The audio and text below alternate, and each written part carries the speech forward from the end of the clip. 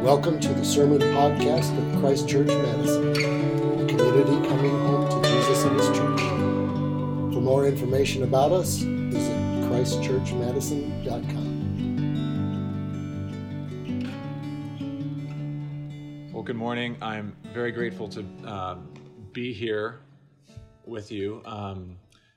It's really crazy to think that we're all gathered together, like in my living room in Pennsylvania with my family, and then to be with you. So it's really cool. This morning we read in John 1:14 and 16, and the Word became flesh and dwelt among us. We have seen His glory as of the only Son from the Father, full of grace and truth. For from His fullness we have all received grace upon grace. And I'm hoping to just bring these texts together this morning. There's so much richness here, and there's only so much that we can speak to, but there's a mine of goodness here. But this morning, I just want us to meditate on the Incarnation. Christmas is that time when we remember that God has come near to us in the Incarnation. And as crazy as it is for us thinking about that, we who have been Christians a long time, think about what that must seem like to those who are non-believers, to those who maybe have only heard of Christ for the first time, that God in fact became human, that He became human flesh for us. And this morning, I want us just to reflect upon the grace and truth and the grace upon grace that is offered to us in the Incarnation of Christ. Because I don't know about you, but I feel like never more have we needed such a grace and truth and a grace upon grace than this time of COVID, this darkness, this dark season of the year. There's seasonal depression. We have all sorts of things that we're dealing with. So please pray with me and pray for me if you would. Father, we thank you so much that you have gathered us together here over Zoom. We thank you for this technology, Lord, and we pray now that by your Holy Spirit you would open your word to us, Lord. Make your grace and truth in Christ known to us. Lord, pour out your mercy, pour out your grace upon grace. Overwhelm us with your love and your mercy and the truth of your gospel, this incarnation of you, Lord. You make a home in our hearts, Lord, for all who would welcome you. Lord, make the incarnation real. Lord, help us to experience it, as Bernard says, to make it not just a promise, but a reality to us this morning. And so, Lord, fill us with your Spirit. Give us your grace. Help us, Lord, now we pray. In the name of Jesus, amen. So the Christmas story is the story of God entering our creation, this wearied world that has been darkened by sin. It is no surprise that John, in John chapter 1, gives language of Genesis, of the creation, and then joins that with the reality of the Incarnation.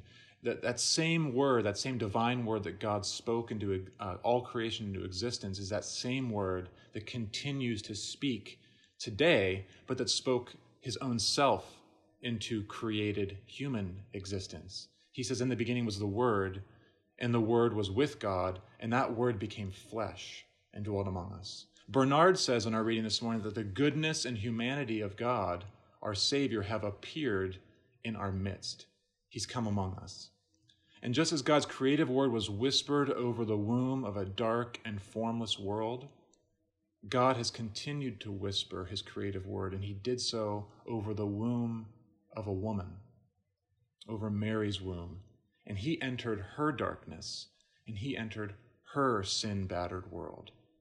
Paul gets at this in our Galatians reading this morning when he says, in the fullness of time, when the fullness of time had come, God sent forth his Son, born of woman. Christ, the Word of God, entered Mary's particular darkness. Yes, he entered history, human history, but he entered Mary's particular darkness, the darkness of her nation's history. Think of her history ravaged by tyrant kings, religious and political divisions, the darkness of her family. Think about how the Christmas story is one of a testing of the Holy Family. There's constant fear. There's constant flight. They're in flight mode all the time, responding without respite to one threat after the next, receiving a word and then leaving, going, fleeing Egypt, back again, right? Darkness of her own frail human frame. Think of the inner questions, the unknowns, the anxiety, the weight that she carried. Remember, Mary herself consented to receive Christ in her womb, even after the angel had said, a sword will pierce your own soul also. She consented to the coming of Christ in the midst of what she knew would be an eventual suffering that she did not and could not understand.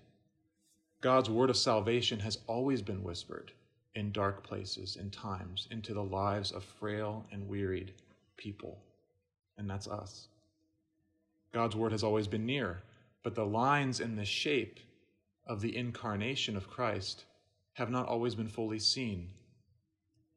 Bernard gets at this in our reading this morning. He says, before the Son of God became human, his goodness was hidden. Well, that's the particular goodness of the incarnation, but not God's goodness in general. We've known his goodness. Each one of us, we've known his goodness even now. Hidden in the goodness of creation, God's word continues to speak to us. Bernard says he has pitched his tent in the sun so that even the dimmest eyes see him. I know during COVID, I've been out in nature more. Maybe you've been out in nature more, but think about that. Think about how you've maybe heard the whisper of God's word in the peace of nature, in the calm.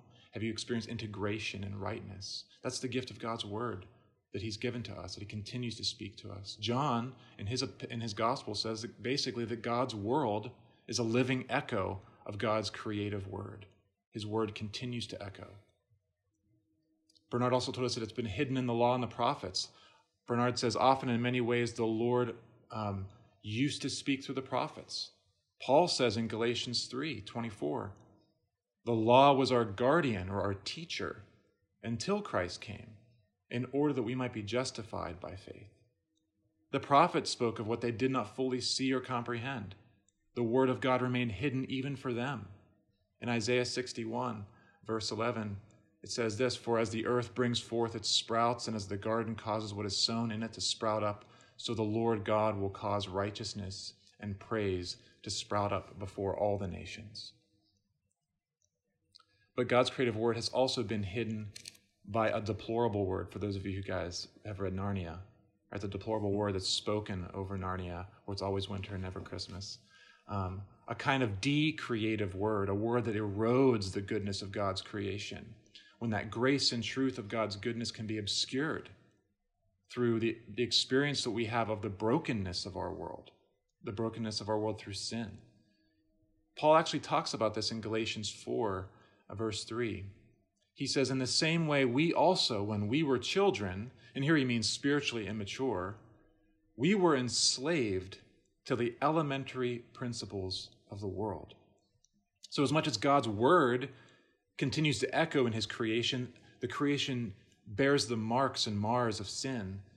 And put simply, there's a lot here to the elementary principles of the world, but basically this phrase means that these are the basic elements of creation. This is the dark spiritual personalities and powers of the world that can attempt to thwart God's created goodness. This is the deplorable word. It could suggest the randomness, the seeming randomness and chaos of our world, the entropy, the byproduct of sin. And it's in that place that we can see coronavirus has been a reality for us. Coronavirus has been a kind of deplorable word, has been an elementary principle, right? That's exposed the vestiges, the remnants of sin and darkness in our world and in our own heart. Think of, just as the word entered Mary's world, think of the darkness of our own nation. Think of the death, the unhealth, the social and political divisions, the economic downturn. Think of the darkness of our family. Just as Christ entered the darkness of the Holy Family, he enters the darkness of our family and our friendships. Think of your family, my family, that are the fabric of our relationships put to the test.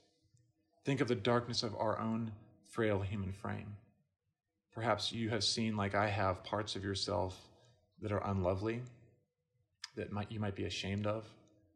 I've seen parts of my own self that COVID has brought out of me that I expected and didn't expect, I guess. I've seen parts of my own heart that have been exposed, that have embarrassed me in my pride. I've been impatient. I've grown frustrated. I've had new kinds of anxieties and fears. Just when I thought I had more time, I found that, in fact, I didn't always remember God, and I didn't always make time for him over this season. And so we have an opportunity to think now about what this means for us, how Christ enters this state. Because, friends, grace upon grace is what we need, right? The grace and truth of God that is promised in the Incarnation, and the grace upon grace, the superabundant grace, is what we need to hear. Coronavirus has had some temporal influence over us. There is no denying that. There's no question about that. And I don't believe that we need to hide our frailties or our struggles. They are real. They were real for Mary. They were real for Joseph. They were real for Jesus. But in our dark times, it's easy to let the deplorable word hide or obscure God's divine word and our true identity in Christ. And I think this is really important because God wants to come near to us as he has in Christ. Coronavirus does not have power over us. And as Paul says, we are not enslaved to the elementary principles of the world.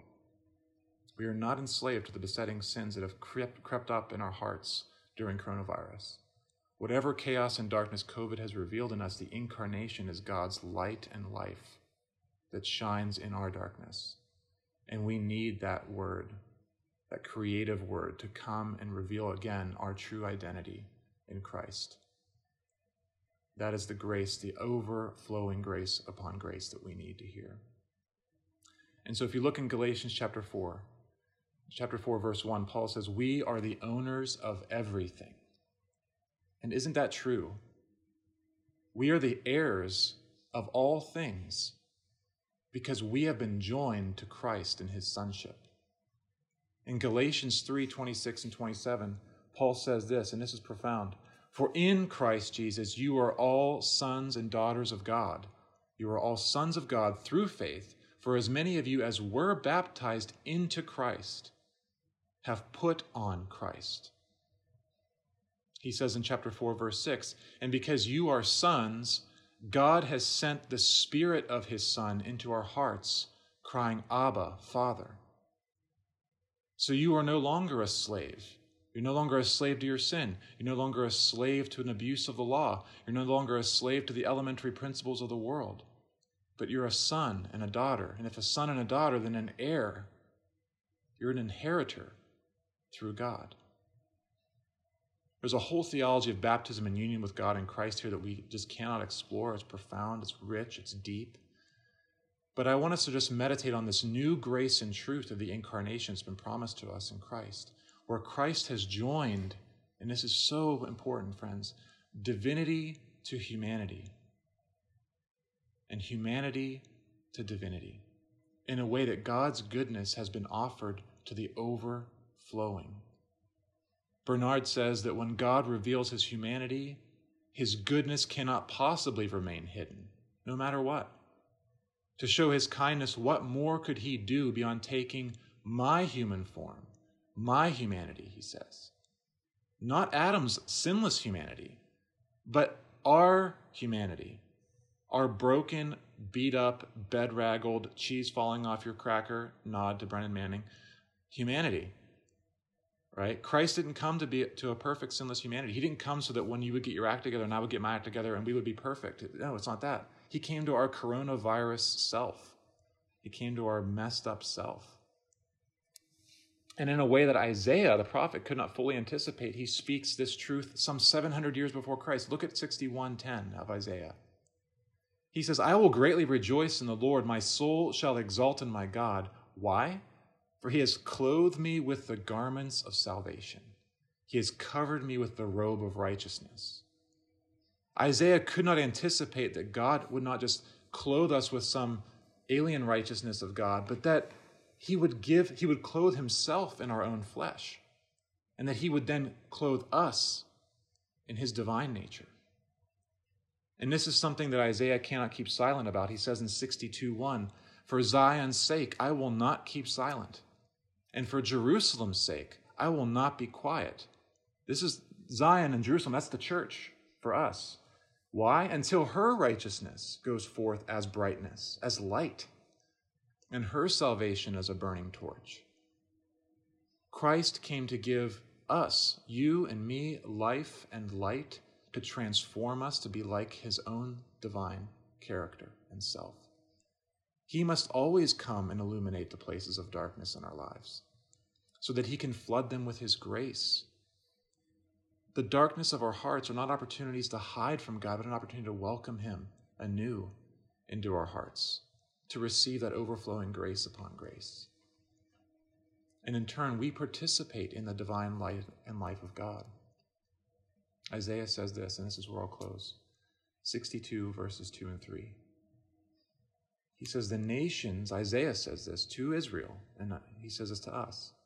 The nations that day shall see your righteousness, and all the kings your glory, and you shall be called by a new name that the mouth of the Lord will give. You shall be a crown of beauty in the hand of the Lord, and a royal diadem in the hand of your God. That is the crown of beauty. It's the Lord Jesus, it's his nature, it's his own self-offering given, united to us and us to him. Friends, Christ has joined himself to us and us to himself. Our home is the divine heart of the Father. If you read at the end of John, it says he came from the Father's side. He came from the heart of the Father, the bosom of the Father. Let us ask the Holy Spirit of Christ to make that overflowing goodness and grace of God no longer hidden in the places of darkness in our experience, but manifest. I pray that the Holy Spirit would reveal to us more and more of who we actually are, not the lies and the falsehood, the spoken deplorable words over you and over every one of us who've ever received a deplorable word to degrade the truth and the goodness and grace of God in our lives.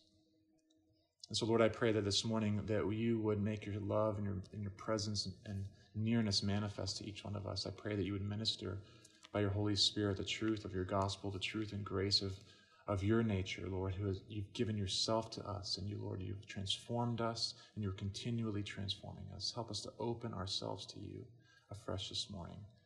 Lord, may we come to see the profound truth of the Incarnation, Lord, that you are nearer to us than we could ever imagine.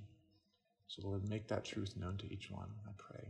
In Jesus' name, amen. Amen.